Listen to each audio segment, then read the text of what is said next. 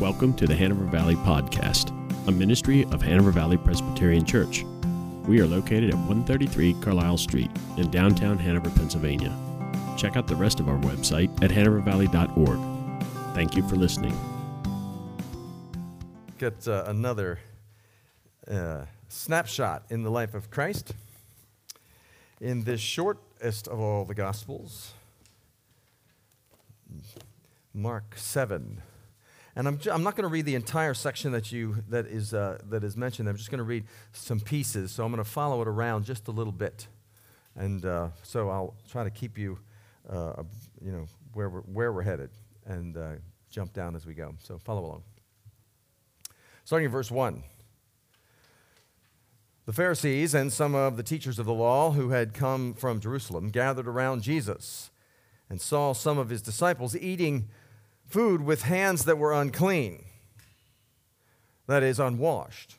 The Pharisees and all the Jews do not eat unless they give their hands a ceremonial washing, holding to the tradition of the elders. When they come from the marketplace, they do not eat unless they wash, and they observe many other traditions, such as the washing of cups and pitchers and kettles. So the Pharisees and the teachers of the law asked Jesus, "Why don't your disciples live according to the traditions of the elders instead of eating their food with unclean hands?" He replied, "Isaiah was right when he prophesied about you hypocrites, as it is written, 'These people honor me with their lips, but their hearts are far from me. They worship me in vain. Their teachings are but rules taught by men.'" Then I'm going to jump down to verse 14, please. Again, Jesus called the crowds to him and said, "Listen to me, everyone, and understand this. Nothing outside a man can make him unclean by going into him. Rather, it is what comes out of a man that makes him unclean." After he had left the crowd and entered the house, his disciples asked him about the parable. "Are you so dull?" he asked. "Do you see that nothing that enters a man from the outside can make him unclean? For it doesn't go into his heart, but into his stomach, and then out of his body." Instead, in saying this, Jesus declared all foods clean. He went on, "What comes out of a man is what makes him unclean. For from within, out of the man's heart, come evil thoughts, sexual immorality, theft, murder, adultery, greed, malice, deceit, lewdness, envy, slander, arrogance, and folly. All of these evils come from inside a man and make him unclean." This is God's word. The grass withers and the flower fades, but the word of God will stand forever. Let's pray.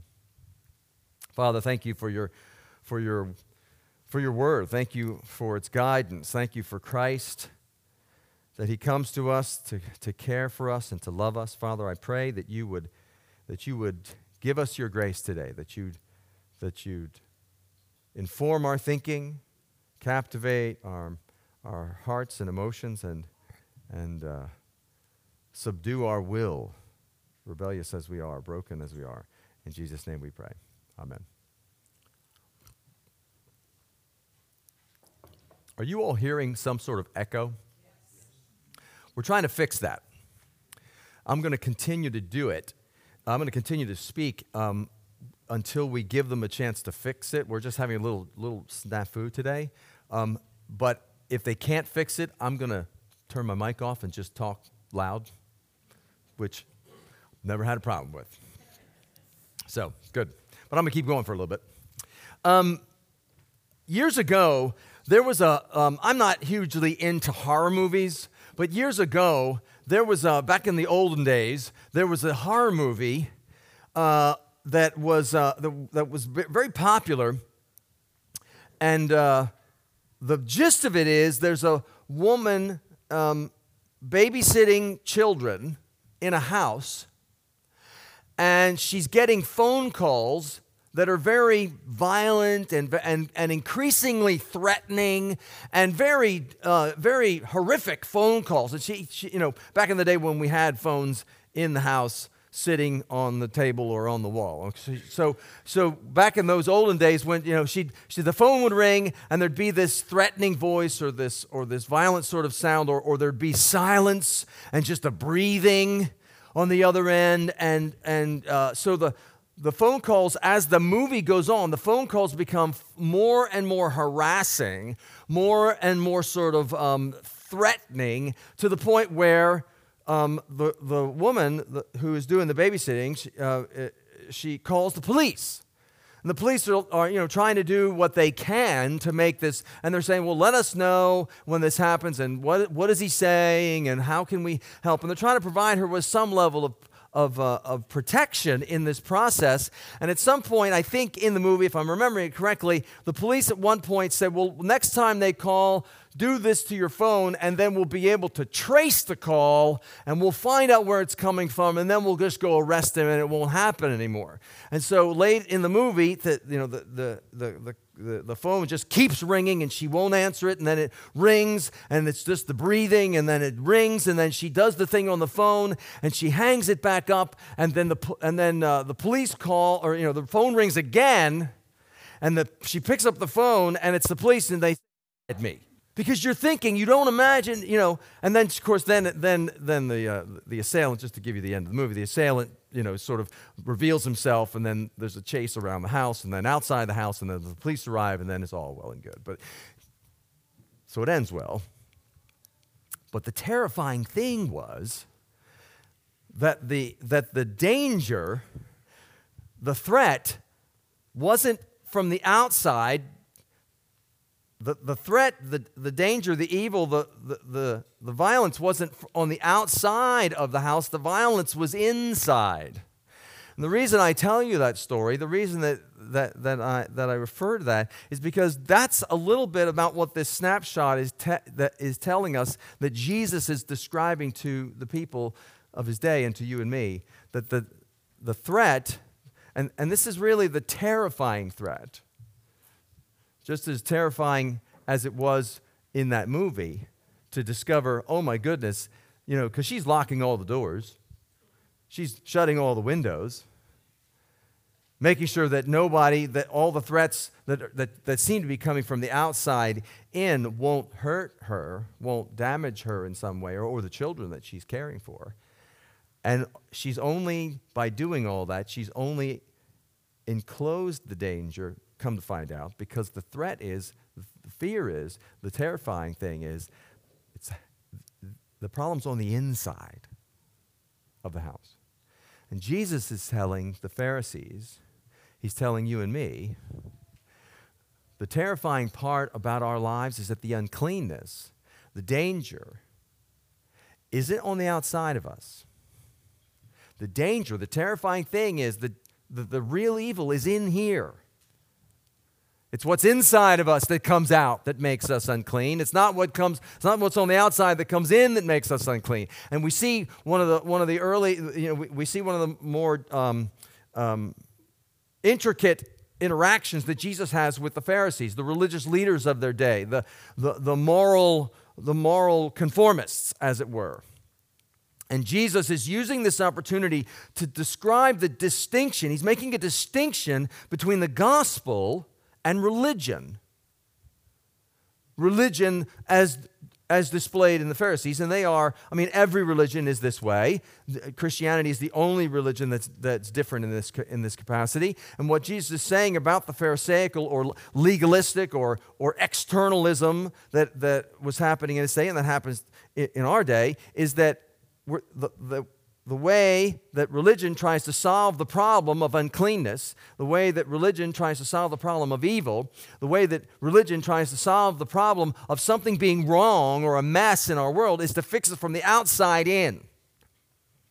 Religion, legalism, Pharisaism is more concerned for appearances than for the reality of change. And Jesus is saying the gospel of grace, the gospel is interested in the reality of change, changing us, transforming us from where the problem begins, from the inside to the outside. I have a friend who,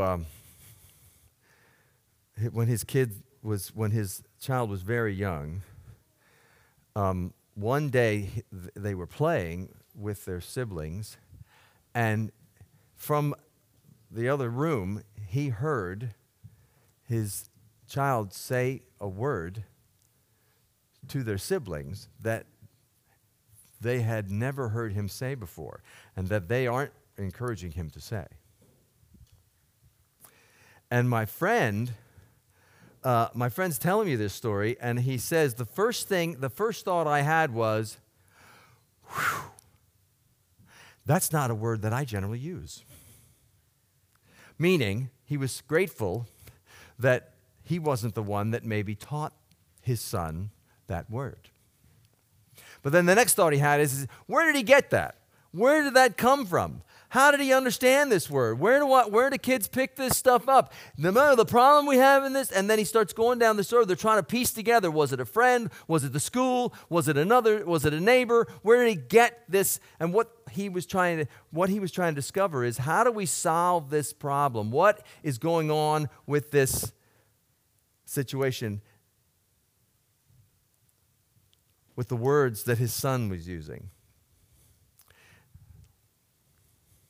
And there's a sense when we run into situations in our lives when we find an uncleanness, when we find something that we're not happy with, we want to find out where it came from out here, and we want to eradicate it. But the problem isn't predominantly that his son said words that weren't appropriate. The problem is that the reason that was the case is because his son's heart is more about control, is more about being dismissive of others. That's the real problem.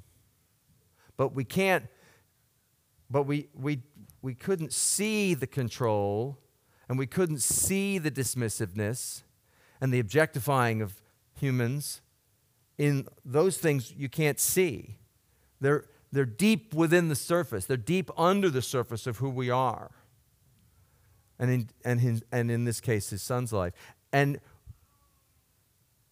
then when all of that poor rootedness, when all of that evil inside the heart erupts, it comes out in words and actions and decisions. And when we see those words and actions and decisions, we're immediately drawn to try to fix the words, the actions, and the decisions. What the Bible calls it is that the roots of our heart produce fruit of our mouths and fruit of our lives. And we immediately see the bad fruit, the rotten fruit in our lives, the unclean fruit in our lives and in our actions, and we immediately want to clip it off. Much the same as if you go out and you see rotten tomatoes on your plants. You want to get the rotten tomatoes out so the new tomatoes can grow.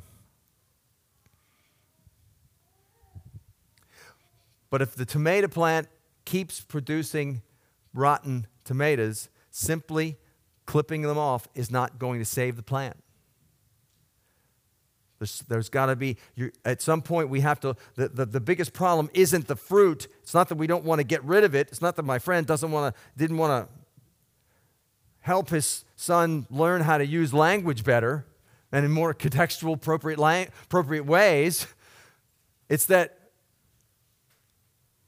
that's not that's not the chief, that's not the end of the problem. And a lot of times in our lives, and what the Pharisees were doing is they're seeing the disciples not doing the rituals, not performing the traditions, not doing the sort of outward things that need to be done according to the moral codes in terms of the religious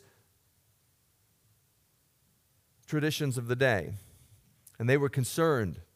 So concerned that they gather around Jesus and they're finding fault with the disciples. Your disciples don't wash their hands before they eat. And it wasn't just simply a hygiene thing. It was a hygiene thing, but it wasn't just a hygiene thing. It was a religious ritual. It was a ceremonial cleaning, as if to say, I'm doing this in honor to God. I'm doing this because what I've been handling has been unclean and unhealthy, and so therefore I'm going to wash my hands of that before I eat so that I can honor God with what I do. They were finding fault with their religion, finding fault with their process. Legalism always produces a critical spirit. It always produces that I'm more concerned about the problem my wife has than the problem I have.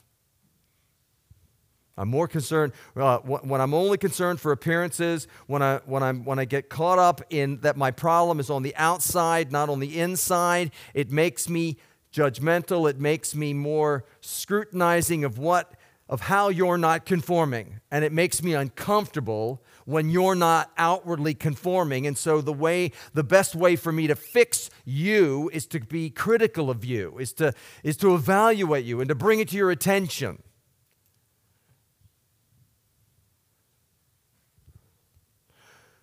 When I'm chiefly concerned, predominantly concerned for the outward conformity of things. And that's what Jesus is pointing out in the life of the Pharisees. This kind of critical spirit, this kind of outward conformity mentality creeps in to Christianity very quickly because it's what the human heart boots up. That is our general operating system. That is the windows of our life. When we turn the system on, it pops up. It pops up moralism. It pops up legalism. It pops up outward conformity. That what I need to do is be concerned for what you can see and make sure that what you can see is as clean as possible, washing the outside of the cup. And the thing about religion, the thing about outward conformity, the thing about legalism, it's pretty easy. People are doing it all the time. We do it in this room to some extent. It's easy to fix, it's easy to clean the outside of a life. To have a good reputation in terms of the appearance of things. What's impossible to do is clean the heart. It's impossible. And that was really the point of what Jesus, even when he preached the Sermon on the Mount. When Jesus preached the Sermon on the Mount, he says, Moses says, you do not murder. I say to you, if you even call someone a fool, you've murdered him in your heart. And Jesus is the point that he's getting at is murder isn't the chief problem. It is a very big problem. It is a very big problem, but it isn't the fountainhead of the problem. The fountainhead of the problem stems from inside the heart that I want to be dismissive of others, that I'm judging you and calling you, treating you with a dismissive, condescending, objectifying mentality inside my heart, and all that stuff you can never see, and I can smile at you and be killing you with my spirit. And Jesus says in the Sermon on the Mount, he's saying, that's a problem. The phone calls are coming from inside the house. And that's what will kill you. And just like the woman in the movie locks all her doors, outward conformity is, as it were, locking all the doors, thinking I'm safe.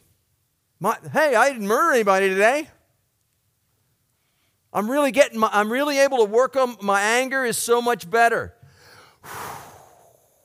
10, 9, 8, 7, 6. I didn't yell at anybody today. Outward conformity gives you the impression that all the doors are locked, all the windows are shut, and I'm safe from all the evil, when what Jesus is saying at the Sermon on the Mount, what Jesus is saying here, you're not safe.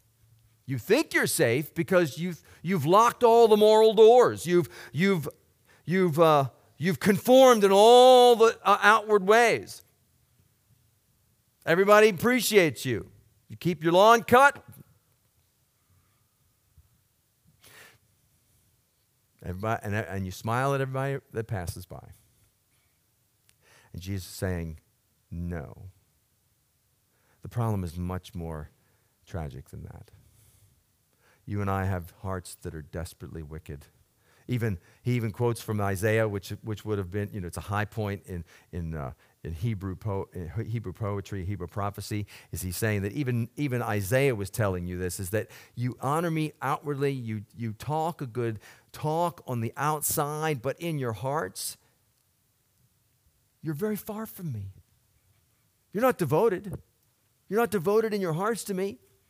And here's the thing. Jesus is saying that's where the problem, and then he gives a big long list of ways that things that come out of the heart. I'm hard pressed. Jesus off the cuff, and he's telling to his disciples, he says, this is what makes a man unclean. This is a man and woman. This is what makes us unclean. All these things. I'm hard pressed to find. If there's not something on that list that doesn't pierce through you,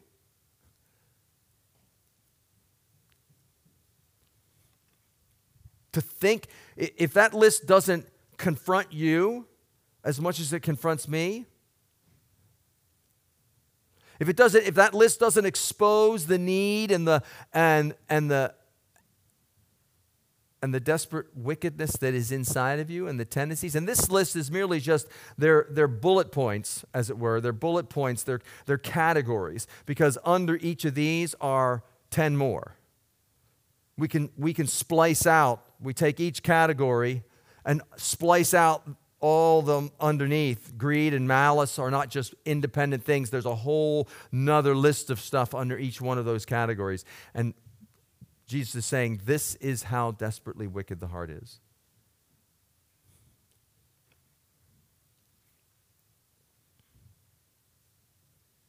When I see my heart that desperately wicked, and then I watch someone else, this is where if I see the problem for what it really is, that the problem is desperate and inside of me, then I see an outward conformity, or I see something outwardly in someone else's life that's not conforming to the traditions and rituals, to the codes that we've established in our world and in our lives. I can look at them then with compassion, because I know that what's in here is far worse, far more desperate than what I'm watching in their life at that moment. And the gospel allows me to understand that way. Not that we become accepting. My friend isn't looking at his son going, oh, it's fine the way he talks. We don't care what's happening on the outside. No, it's something to fix. It's just not the biggest thing to fix. And he treats him with compassion as we attempt to get to that place. But we are too easily willing, too often willing to simply stop at what we can see. And as long as I don't see the problem, we're good. But the cancer grows. And the bacteria spreads inside the root system. And Jesus says, I've come to fix the root system, not just the fruit system. I want your hearts to produce. I want the heart to be a place that is a fountainhead of cleanliness, a fountainhead of righteousness, a fountainhead of compassion and love. That's where I want it to begin in here. And until it begins in here, it's not good. And even operating on that outward, inward, the outside to the inside mentality is not going to help that. You've got to operate from the inside to the outside, which is why Jesus says, I've come to give you new hearts. You can't fix your heart. You can't fix the want to. People say, well, I just don't want to do that. How do I change what I want? What I want. Yeah, well, what you want is all these desperately wicked things. How do we change that? Jesus says, I'll change it. I'll clean it. I'll give you a righteousness inside of you. I'll give you my righteousness, which is pure, down to the heart, down to the want to. I'll give you that if you trust me.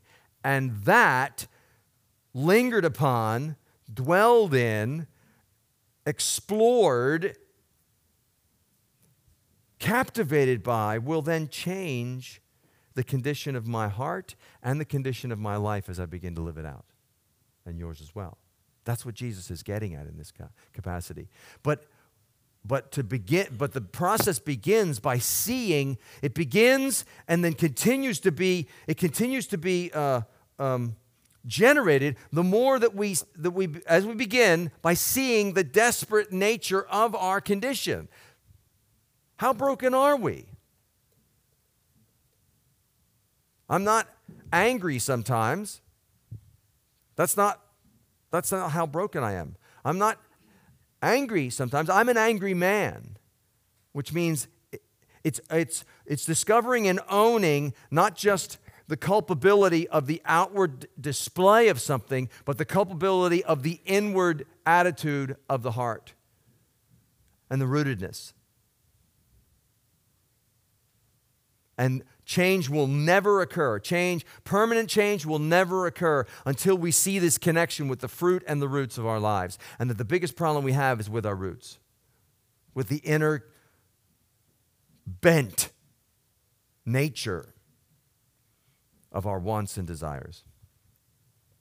Jesus is trying to get at that in this situation so that we can trust him with the change from the inside that then can produce actual credible traction on the outside, but it has to begin in here. Otherwise, we just get on a treadmill of performance and fruit clipping. We're just continually snipping off our fruit and everyone else's. And that treadmill, just like on any stress test, it gets faster and steeper the longer you're on it. Until it ultimately then, I've been told by some doctors that what they're trying to do is simulate a heart attack or get you right up to the point of heart attack so that we know and we get a benchmark of what level stress you're under, what level stress the heart is under. And it's interesting how it's trying to use all these outward treadmill experiences, and so it gets faster and it gets steeper, and the heart is going to break if we keep doing that. The same thing's true with religion. If we keep doing an inward process of moral conformity without concern for where it begins and resting in the righteousness of Christ, that treadmill will get steeper and faster to the point where it will ultimately break you and break the heart. When Jesus is saying, I want to melt your heart. I've given you, he says, you have hearts of stone, but I've come to give you a heart of flesh and blood, a new heart, my heart, to change you from the inside, a heart that wants to do the things that it's required to do, and not just simply outwardly conforming. Because rules and laws and traditions, the point of these traditions, that when Jesus was, the traditions did exist. Some of those rituals were rituals given by the Old Testament leaders for the people of God. Well, why would they give them these rituals? Why were they required to follow these rituals if they weren't important? It's a great question. Aren't they important? Well, they're important the same way that object lessons are to a pre-kindergarten class. When I go to teach pre-K, and we're talking about huge concepts, you know what I do? I break it down into a tiny picture, into a picture, or to something they can hold on to. And those rituals were object lessons for the pre-K learning class of the gospel of you and me to understand what God's about. And we're supposed to see it much the same as baptism and the Lord's Supper are still these object lessons, these pre-K versions of larger concepts. What he's getting at when a child is baptized on the head isn't outward. It's that's supposed to say on the inside, you've got a dirty heart, you've got a dirty life, you've got an impure you, and I want all of you. And I'm going to, just as water washes the outside, I'm going to wash the inside. But it isn't about the water on the outside, the most important thing. It's the cleansing power of the blood of Jesus for the inside. That's what That's what the rituals, that's what the Christians were supposed to be pointing us to. And the Pharisees, and they got off track and only focused on the outside. They lost. That's why he says to his disciples, are you so dull?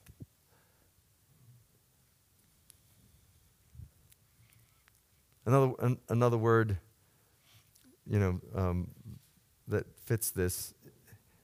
Are you that obtuse that you can't see the connection between the rituals and the spiritual need for inner cleansing that the gospel of grace has come to do? And then he lists the things. This is the wickedness. The phone calls are coming from inside the house. Trust me, and I will come in and cleanse you. In there, that's where my righteousness matters.